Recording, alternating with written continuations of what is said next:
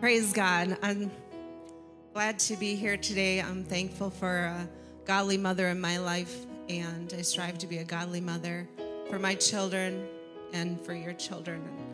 I hope that you do the same if you are a mother, fathers, if you follow the example of a godly mother, you can too be a nurturer. It's not just moms that can nurture. Fathers can nurture too. I know there's specific rules, but the whole church is called to nurture and to grow and to see babies, spiritual babies be born. And we have a role in that. And I encourage you to take up that calling and be part of the church mothering. Thank you, Jesus. While you're standing, let's go ahead to the word, Romans 4,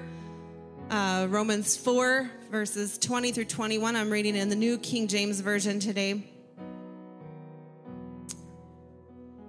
This scripture is speaking about Abraham. You know who Abraham is? The man of faith, right? Abraham in the Old Testament. But here in Romans, Paul's writing about him. Speaking of Abraham, he said, he did not waver at the promise of God through unbelief. Unbelief will cause you to waver. He did not waver at the promise of God through unbelief, but was strengthened in faith, giving glory to God and being fully convinced that what he had promised, he was also able to perform. Everyone say he was fully convinced. And then Hebrews 11:1, now faith is the substance of things hoped for, the evidence or conviction of things not seen. Thank you, Jesus. Lord, would you bless what we are going to pursue here today, God? You've given word for this service, Jesus, and we gladly receive it. Give us clarity. Let our ears be anointed to hear your word as you speak to our hearts. In Jesus' name we pray. Amen.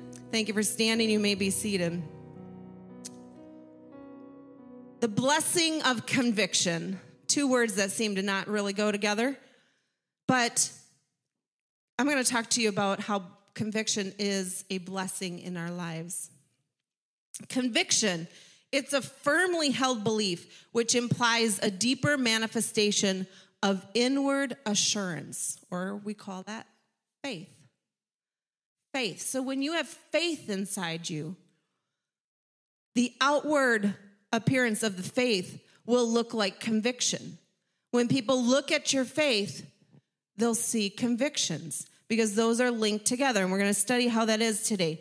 People of deep faith are prepared to live out their belief, right? Usually people walk what they talk, right? You'll see it. You'll see the evidence of it. So people of deep faith are prepared to live it out. They're going to show their faith. They're not afraid for you to see what they believe. And this applies not just to spiritual faith in God, but like in business. If a person is pursuing a goal, they're likely to succeed and be successful if they're convinced that success is inevitable, right? There's nothing like the driving force of a businessman who has his eyes on the prize and he is giving it 100% 24/7, right? He is most likely to succeed. Now, if you make a goal and you're like, okay, that's my goal, and then you never really work toward it, you just kind of, you're like, okay, that's my goal. All right. It's a good goal. I hope to someday be that or do that or receive that. You're not going to get there, are you? But if you're convinced that you will be there someday, you will walk that direction and you will do the things that will get you there. So our level of success is attached to our level of conviction. Spiritually, that's true as well. Our level of spiritual conviction brings about the level of spiritual success. If we believe truth, and we say we do, right? As God reveals truth to us in his word, we're like, yep, I believe that. So if we believe truth as we say we do, our behavior should manifest that belief. In other words, our life choices and actions should be outward evidence of our inward commitment to truth. We should be so sure of God's promises and blessings that are still in the future that we behave as if they're here in the present. That's faith. That's conviction. I am sure of what God has promised. Has God promised you something? Do you know what God's promises are? Maybe you're like, oh, God hasn't promised me anything. Yes, he has. It's in the Word of God. Do you own a Bible? Open it. Those promises are for you. His word is eternal. So even though he may have promised it way back when, he was reaching to you. That promise is for you. And I need to be so sure of God's promise that I'll act as if it's already here. It's already here in the present, even though it's a future promise. That's how Abraham lived his life. That's what it said in our text. He was fully convinced. He knew that, his body was getting old. There was almost no way that he could have a child. His wife's body was old. There's no way she could conceive and bear a son. And yet that's what God promised them. God said, you're going to have a son. And didn't happen. And they were like, okay, well, time is ticking. Things are not happening. And yet, he was fully convinced, and he kept believing anyways that it was going to happen. He was fully convinced. So great faith equals great convictions. Weak faith equals weak convictions. Those who walk by faith in the Word of God will certainly be people of conviction. It's no surprise that the opposite is true also. Those who walk in unbelief or uncertainty, they'll even mock conviction when they see it in others. They'll say, oh, yeah, we can't know that for sure. No, you're holding on to a promise that there's no evidence. Yeah, okay. You go ahead and believe something that'll never happen. You go ahead and believe that your 90-year-old wife will have a baby. You go ahead and believe that, Abraham. Sure, whatever, okay, That's what we do. When we live in unbelief, we become mockers. We mock the things of God. We mock the promises of God because we don't believe that they'll happen. There's no conviction that they'll happen. So what are you convinced of? What is your worldview? Because your convictions form your worldview. It's like putting on glasses. You'll look through it, and that's what you'll see. It will either be a good or a bad vision. Convictions are foundational, whether they're good or bad, whether they're truth or whether they're deception. So where are you getting your convictions from? Where have they come from? You have them. Every person has convictions. Where did you get it from? Do you think you don't have any? You do. Are you letting groupthink, social justice, your friends give you your convictions? You letting social media do that for you? Where are you getting your convictions? Where are you getting your belief system? What makes you think the way you think? Where are you getting that from? You need to find out. Have you ever examined your convictions? What's at the root of your convictions? It's time for a little bit of self-examination every now and again to see, where are my convictions coming from? What are they rooted in? Are they rooted in the Word of God? Are they true or are they deception? You have to find that out. If you're not strong in your conviction of truth, you will not be the influencer in your circle, because truth influences. So if you are not believing truth, if you are not convicted of truth, if you are not convinced of truth, you will not bring truth to the table. You will not influence for truth. Instead, you'll be influenced, because without conviction, you're weak. So you will be influenced, not be the influencer. The worldview of those around you will imprint onto you, and you'll find that you are the one that's lost in the confusion of this world.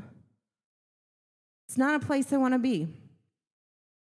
The world we live in has begun to confuse emotion with conviction. Emotion for conviction. What they feel is their truth. Have you heard that? Have you seen that? What I feel is my truth. Really? What you feel is your truth. Truth convictions have actually been thrown away by parents, and they're no longer taught to children, and therefore we're creating chaos, right? You're seeing it. Things are not what they were before. They're not the way they were even 10 years ago. Chaos is happening.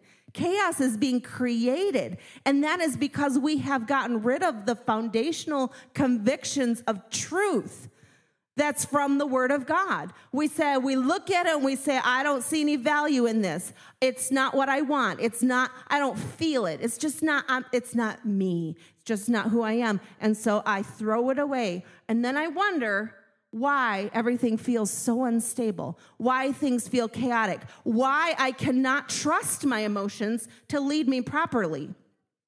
That is the world that we're living in. But on this Mother's Day, I want this to be known to the mothers. The Bible is clear that mothers are to teach their children the things of God, and that children are to honor and obey their mothers and their fathers. They are to honor and obey, but as a mother, it's my responsibility to give the truth. Whether they reject it or not, I have to give that truth. I have to let them see my convictions. A woman of strong conviction will produce children of strong conviction. The conviction will be there because conviction breeds conviction. Conviction breeds conviction. So my mom used to say, if you are not sure what the boundary is, use mine until you figure it out. Because it will keep you from harm. If you don't have boundaries, borrow mine. Because I've proved them. They work. And I say that to you today. Look around you, see somebody who is strong in their faith, and borrow their convictions until you are sure and convinced fully of the truth of God's word so that you have that conviction in your own heart. It will give you a security and a strength that you didn't have before. Truth convictions in the home create an environment of hope. It's a viewpoint of God can and God will. Do you live like that? God can and God will. I believe that. God can and he will. Why don't you say that just right now? God can and God will. And use that in every situation. God can and God will. God can and God will. We hear a lot about being a warrior woman in today's culture. A warrior. I am woman, hear me roar. But you know what? I am tired of the lies being paraded before me. The lies of that if we reject our God-given role as women and we pursue proving that we can be everything a man can be, then everything will be so much better. That is a lie from the pit. I am here to tell you today that that is not truth. It is not truth. God created you to be someone special. He created you to be unique. He made you the way you are. That is your identity. I don't like my identity. Maybe it's because you haven't been convinced of the beauty of identity in Jesus Christ. Have you taken the time to be honest and look at it? And think about it and ask the Lord to show you? Have you done that? Because if you haven't, then you're caught in self-deception. You're willingly deceived. The Bible talks about that. If I'm not willing to say, Lord, I don't understand this. Lord, would you open my eyes? Would you show me who you say I am? Would you show me identity in you? Who am I? Who do you want me to be? What purpose do you have for my life? If I don't take the time to do that, I am deceiving myself, because then I'll go on and say, nope, this is what I think I am. And it's deception. We're having identity confusion rammed down our throats in the name of equality. I'm here to tell you it's a path of destruction. A true warrior woman is one who protects the growing things in her home. What's growing? in her home? What's growing in my home? What are the growing things that are worth keeping? Not the weeds, right? If you plant a garden and things start growing, what do? You protect the good and you take out the bad, right? If I want carrots and there's thistles growing, curses on thistles. I hate thistles. What am I going to take out? The carrots? No, the thistles, and I'm going to protect it. If I see the little bunny out there trying to eat my carrots, what am I going to do? I'm going to run out there and be like, hey, no. And he's like, what's up, Doc? Yeah. No, I'll send the dog out. But either way, I'm trying to protect the good thing, right? And that's how our home is. That's our home environment.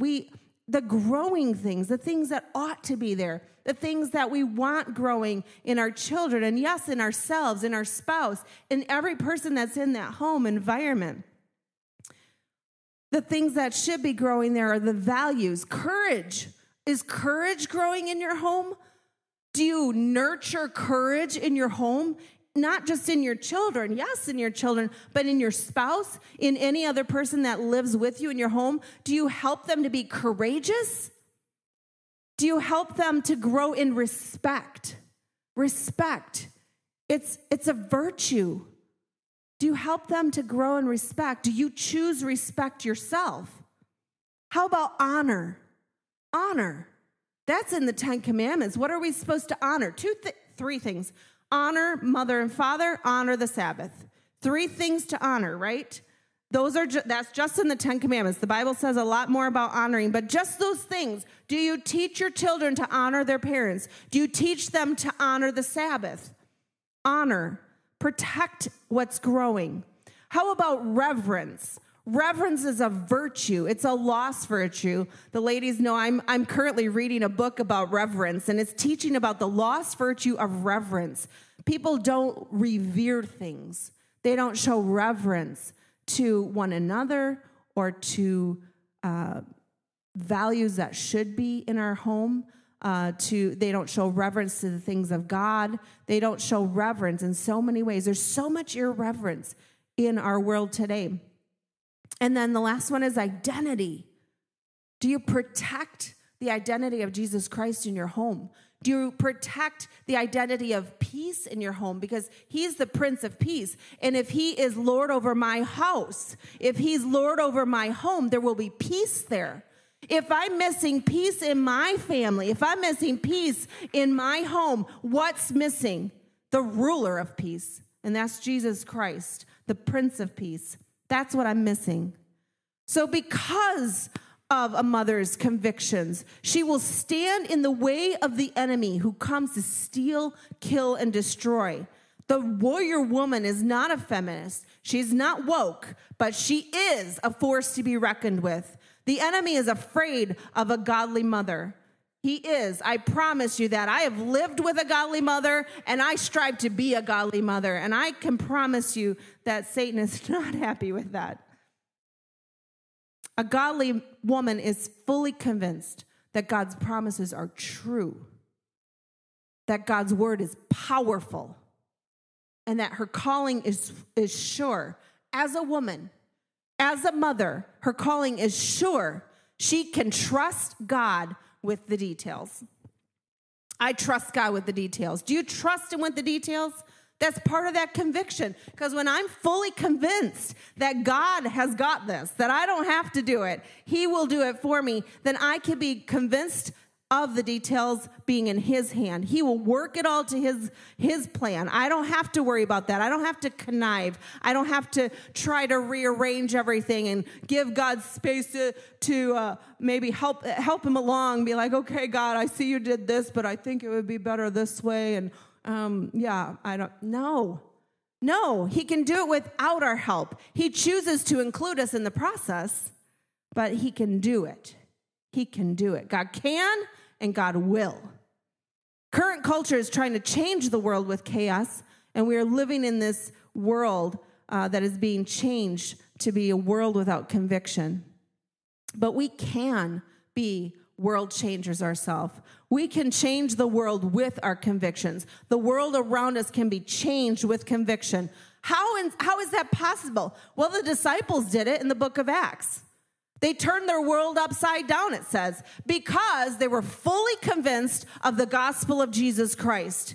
They were fully convinced of the gospel. They had walked with him. They had seen the miracles. They had even been part of the miracles. He sent them out 2 by 2. He gave them authority in his name, and they did it. They did the things he did. And he even promised that greater things than this ye will do. That's what he said. And so they were fully convinced. 3 years of walking with Jesus Christ did that for them. They watched him die. They felt the hope being ripped away. Like, what is he doing? Why is he subjecting himself to the cross? They didn't understand. They stood around there just waiting like, okay, maybe now he's coming down off the cross. Nope, not yet. Maybe. And they hung out and they waited. And finally they gave up and left. And they probably felt dejected. And they probably felt like, what happened? There was a promise here and it didn't happen because they didn't understand. Don't make choices that will take you off God's path because you lack understanding. Instead, ask God for understanding and stand where you are and wait until the Lord comes through. And then you will see, then you will understand, and you'll still be on the path. So let's talk about the disciples' Holy Ghost conviction. The story in Acts 3 and 4, it starts with Peter and John. Maybe you know this story. Peter and John are going to church. Okay, it's Sabbath. They're going to the temple on Sabbath. And it says, as they were accustomed to doing. So they were in the habit of going to church on Sunday. I am too. And you never know what's going to be at church on Sunday. Sometimes it's quiet and sometimes it's not. Sometimes there's crazy people there and sometimes there's peaceful people there. You never know what you're going to get, right? But God will always be there. His Spirit is always going to be here. He is always ready to minister to those who show up. He's always ready to be who he is, a healer, a changer of lives. He's always ready to do that. Well, Peter and John, they're going to church like they always do. And they did not get up that day and say, you know what, we should heal a lame man today. I think I'll put that on my list of things to do. Nope, they did not. But you know, the Bible says that lame man had been there a long time. They knew him. They passed him all the time.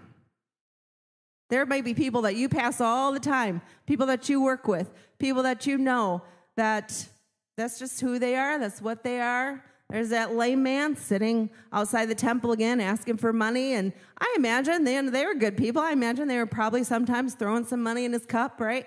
They were interacting with him. Maybe they already knew his name. The Bible doesn't say what his name was, but maybe they knew his name. I don't know. But here they come today, going to church, and there's that lame man laying there. And that was the day. That was the day that God's timing was right. That was the day that he was ready to heal this man. And so here's this man saying, can you give me some money? And they didn't have any. Peter and John, it doesn't pay really well to just be a disciple. Not monetarily. So they had no extra change, and all of a sudden, the Holy Ghost came over them. And Peter looked at that man and he said, look at us. And he's like, I am looking at you. You have some money for me? He's like, look at us. And he was meaning something deeper. Look at us. Look and see who we are. Look and see the power of the Holy Ghost that is in us. Look and see something deeper. Look and see what God can do for you. He said, I don't have silver and I don't have gold, but what I have, I will gladly share with you. I have authority in the name of Jesus Christ, the power to heal the sick. Get up and walk. And his faith met their faith, and he stood up and walked. That easy. And I want to encourage you that maybe you haven't seen your miracle yet. Maybe you're the lame man that's been laying there for 30 years. Maybe you're like, you know what? I'm just always going to be a beggar. I'm just going to get whatever, happens to come my way. That is not what God does. God does not leave you to just exist. He is always calling. He is always drawing. That's what he does. He doesn't leave us alone. He wants to be a relationship with you. He wants to know you. He wants you to know him. And so this lame man sitting here all these years, it was finally the day the Lord said, okay, this is the right day. This is the perfect moment for me to perform my healing miracle in this man's life, because there was a greater purpose. And there is a greater purpose in the things that you struggle with. There is a greater purpose in the things that you experience. There is a greater purpose. It's not just for you. It's not just for you. It's not just something you have to struggle through. It's something that you will see victory in if you have faith to believe that God can do a work in your life. And when you do that, you will see that it's not just your healing, but all of a sudden it's everybody's healing. All of a sudden everybody's getting excited because somebody just got healed, somebody just got restored and made whole, and their life has changed forever. So it's not just for you. It's for everyone around you. And that's what happened with this man. The healing happened. Peter and John went in. So it's like, okay, well, that happened. Great day. And then they went ahead and preached. Well, all of a sudden, the town was talking because the lame man got healed. And here comes the church leaders. And they come in and they're like, what are you doing? The Bible says that Peter and John were preaching for like 6 hours or so. I mean, wow. That's how hungry these people were. And so they found them preaching, but it wasn't just that they were preaching. It's that they were preaching about the resurrection power of Jesus Christ. And that's the part that they had a problem with. It's not just that I believe in God. It's what do you believe in God? What will stir up the hornet's nest? Well, that was it for them. The name of Jesus, the power of resurrection, that was something they did not want being preached in their temple. And they arrested them. They brought them before the council. And it says that there was 3 things that the council could not deny. And I want to encourage you with this. The council could not deny that there was supernatural boldness in Peter and John. It says they marveled at it. Supernatural power. The power of the Holy Ghost made them somebody they could not be on their own. Supernatural boldness. Peter stood right up to them and talked right, was not afraid to speak truth to them. That was weird because Peter was just a backwoods fisherman, from Galilee, of all places. Like, he wasn't educated. And yet, here he was standing and talking to the council and making sense, things they didn't want to hear. He was able to articulate in such a way that they marveled at it. And then they couldn't deny that the lame man had been healed. A notable miracle that we cannot deny, they said. There has been a notable miracle that we cannot deny. And then it says that their position of spiritual leadership was threatened. They felt threatened. And so they chose to turn that back, and they threatened the disciples. They couldn't deny the miracle. They couldn't deny the supernatural boldness. The world cannot deny your miracles. The world cannot deny the supernatural boldness of the Holy Ghost. If you have been filled with the power of the Holy Ghost, the world cannot deny that. You can deny it. You can say, no, I choose not to walk in the power of the Spirit. But the world cannot deny a person who's walking in boldness in the Holy Ghost. And so in Acts 4:18 through 20, it says, so they called them, Peter and John, and they commanded them not to speak at all, nor teach in the name of Jesus. But Peter and John answered and said unto them, whether it is right in the sight of God to listen to you more than to God, you judge. For we cannot but speak the things that we have seen and heard. They were convinced. They were fully convinced. They could not and they would not go against their convictions.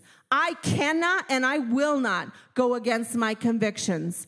I will not, because I am fully convinced of the power of the Holy Ghost at work in my life. I am fully convinced that because I have seen supernatural things, I have seen God at work in other people's lives. I have seen lives change. Brother Reese spoke about his grandfather being delivered from addiction. I have seen deliverance from addiction. I have seen broken lives mended. I have seen marriages that were about to fall apart put back together because of the choices of those people to be fully convinced of what God can do in their life. Peter and John knew what they had experienced when they were walking with Jesus. Do you examine that?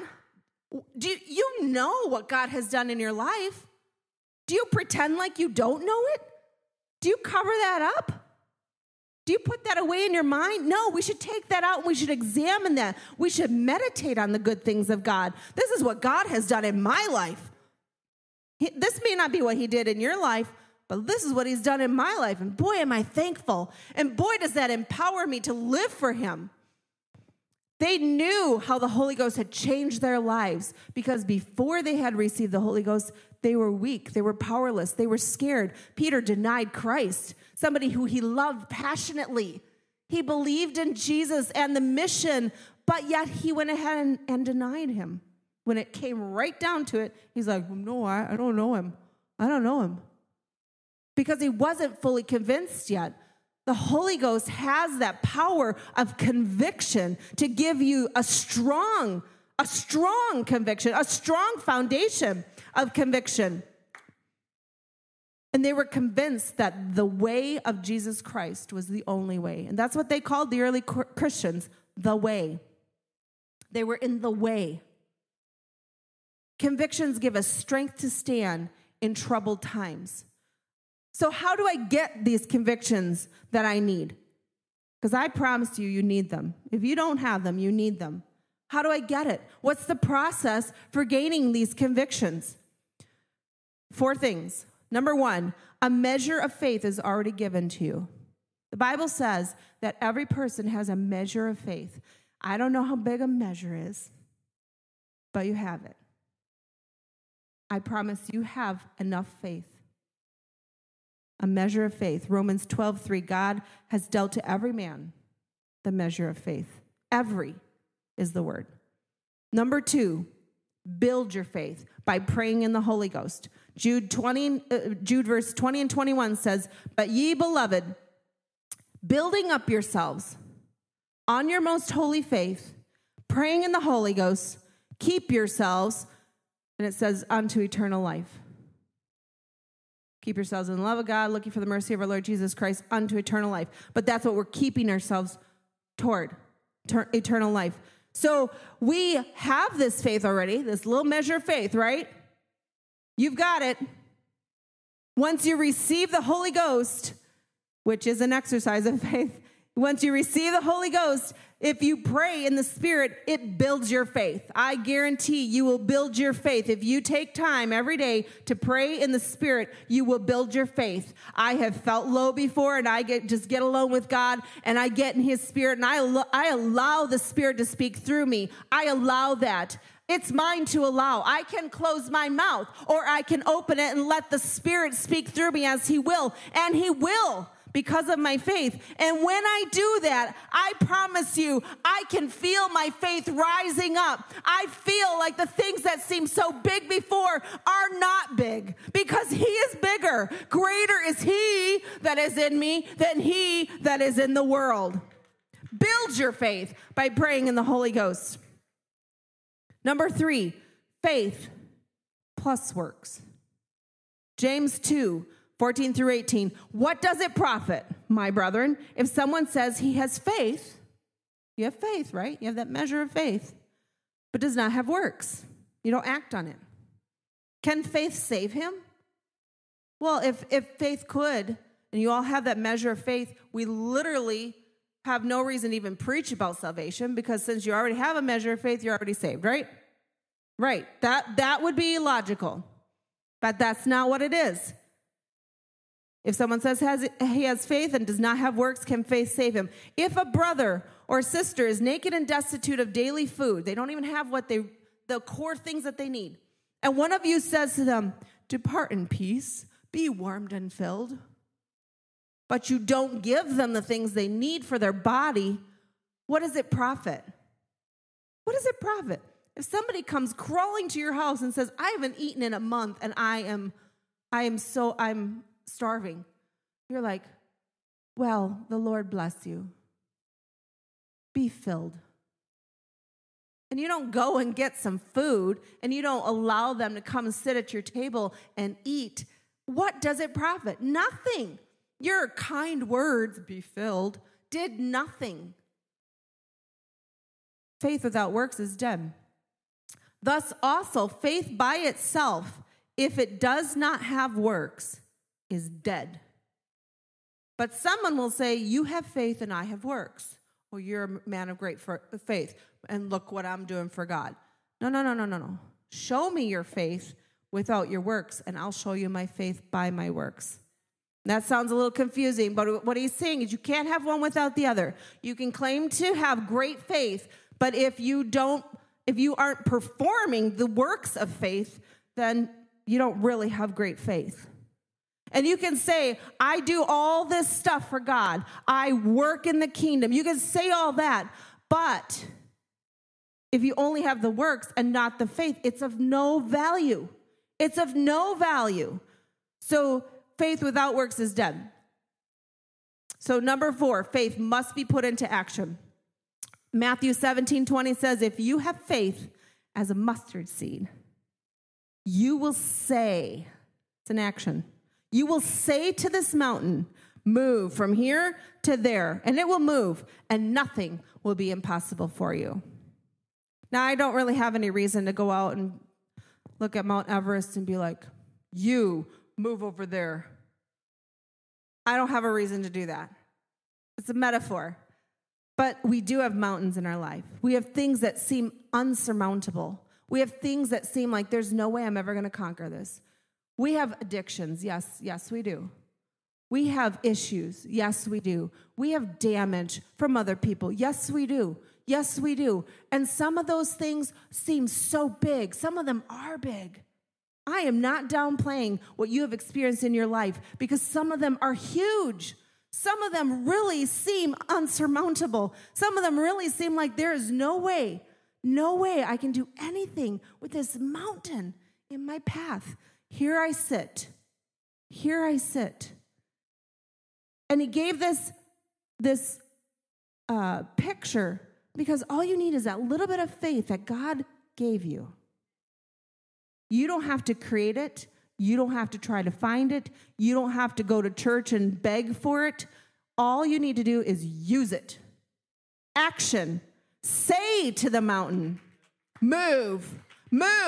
It doesn't say to the mountain, it would be nice if you moved. I'm kind of tired of you. You're just blocking my path. No.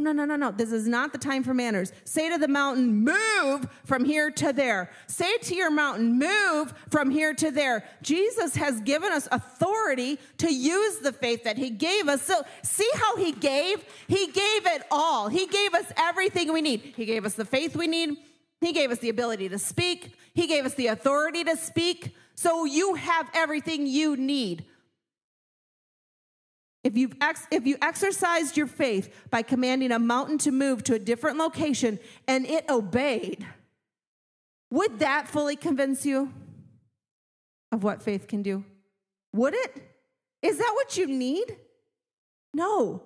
God said we're supposed to be fully convinced. We choose to convince ourselves. We get in the Word of God and we read for ourselves. We get in the prayer room and we speak to God and we listen to what he says. And that is how we become fully convinced. We don't wait for it to happen to us. We go and we get it. We say, I want to be fully convinced. I want that foundation of conviction in my life. Our decisions and actions are informed by our convictions.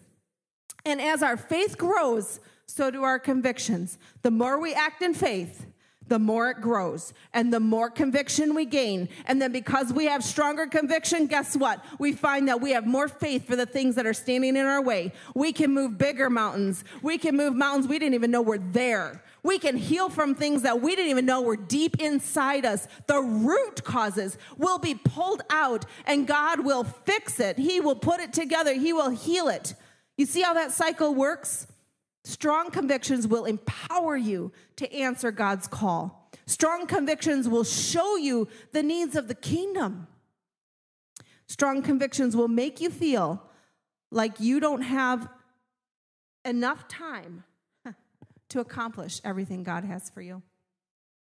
Strong convictions do that for you. There's so many things I can do. A whole world opens up to me. I'm not just stuck in a rut. I'm not a victim any longer. I'm a child of the King. He has given me things that He ordained to be in my life. Beauty for ashes is what He says. He will give you beauty for ashes. He will give you joy for your mourning. He will make things new. He is a creator, and He never stopped creating. He still creates today. He will create a new thing in you if you will let Him.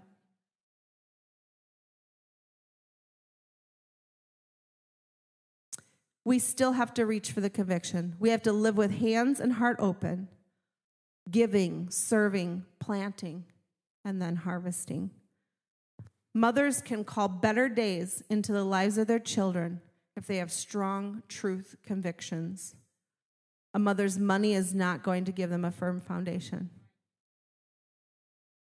The privilege of having a good mother is not what gives the child strength to live an upright life. A mother's love, and boy, do we love love, right? But a mother's love is not what helps her children in life's decision making. It's the strength of their convictions.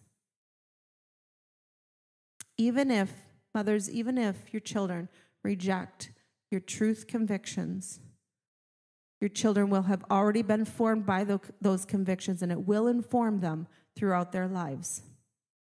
So I challenge you, be a world changer.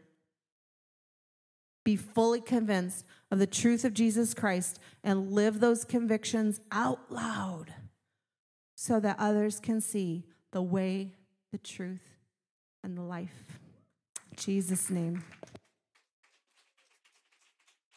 Why don't we stand together? Hallelujah. If our mothers are in the room, I'd like to ask you to come down front. And we want to pray a blessing over you today as we finish. Just a prayer blessing for our mothers. If you're here, come with your family, that's fine. Come on down.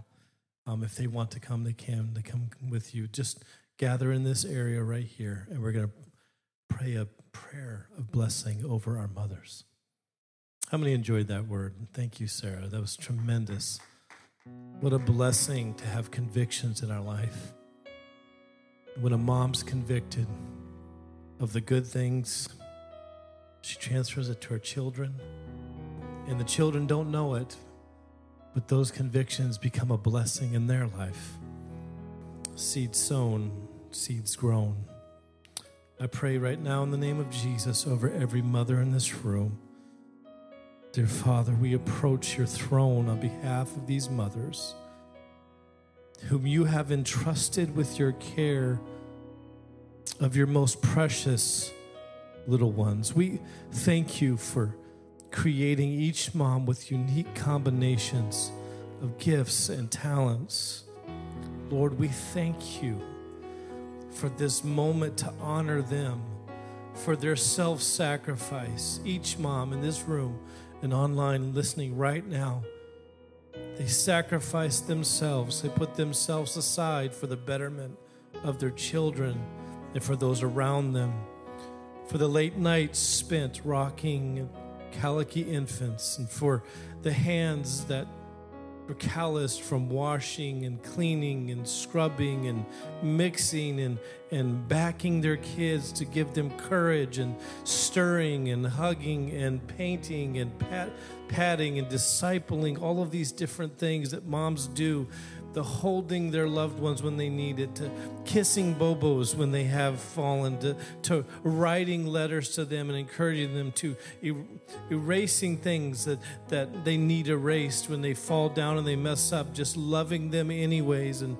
then, of course, pouring into their children the love that they can give from God. We thank you for the gift of time that moms give. We thank you, Jesus, for the kids they raise, the talents they invest, the things that they encourage out of their children, whether they're a stay-at-home mom or a working mom or some sort of combination of those two. We bless our mothers in this congregation today. We thank you for the flexibility of the mothers that are here, how their tirelessness and their perseverance and their devotion to their children and their family lives on in their family. We thank you, Lord, for the mothers that were good, that were put in our lives. We pray you give each mom strength. Help her to see every mundane task, the eternal cosmic significance that you place in her motherhood from the Lord, that even the smallest things become great things, and you do the greater from the lesser. Bless our mothers. They're the most radical world changers.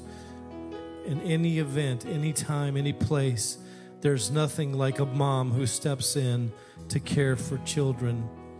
We ask you to bless them with happiness and joy, Lord God. Bless them for the anonymous moments that they changed their home when nobody saw it but you, Jesus. Would you honor them? Would you help her to forgive those that undermine her significance? I bind that in the name of Jesus, that mothers are powerful in the home and that significant spiritual feminism heals the children and heals their husband. We especially pray for single moms who must lean solely on you, Jesus, for the fathering of their children. We thank you that your big arms surround children who may never know their own earthly father. We also pray for mothers who never had the honor of bearing children, but whose nurturing extends to the many poor and needy who cross the thresholds of their lives. I ask you today, Lord Jesus, that you be their daily bread, that you give moms who are tired strength. We ask you to be their living water, their life spring. We ask that you be their source of spiritual and physical strength. We pray this today as we're all praying in this room, that the same grace that flowed to us in salvation would flow from mothers to their children and to their spouses. We pray that each mother rejects perfectionism and instead embraces the goodness of the gospel and the goodness in their children. We pray that the rhythms of repentance and forgiveness shape every home that they touch. Lord, give each mother a worshiping reverence for you, the creator and the sustainer of life. Help each mother to rest in the knowledge that they are but stewards of your children, and that our only hope is in Christ Jesus, and to transfer that to our kids.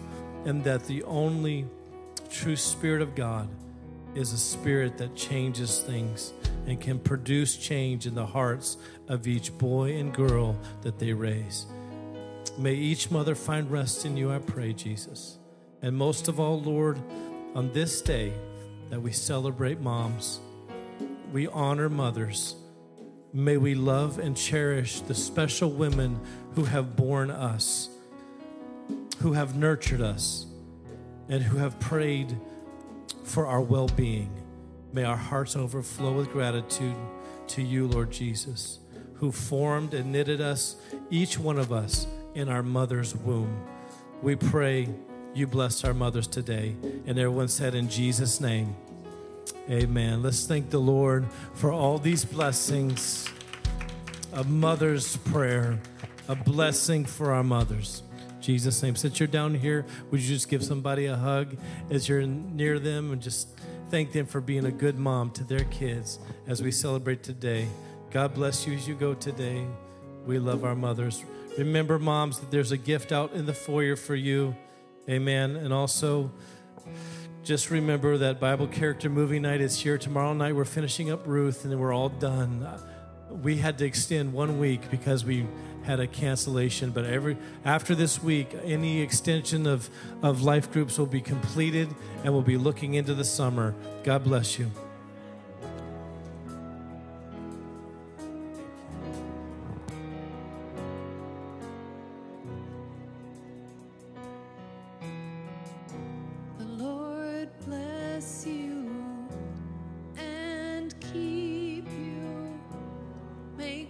face shine upon you and be gracious to you.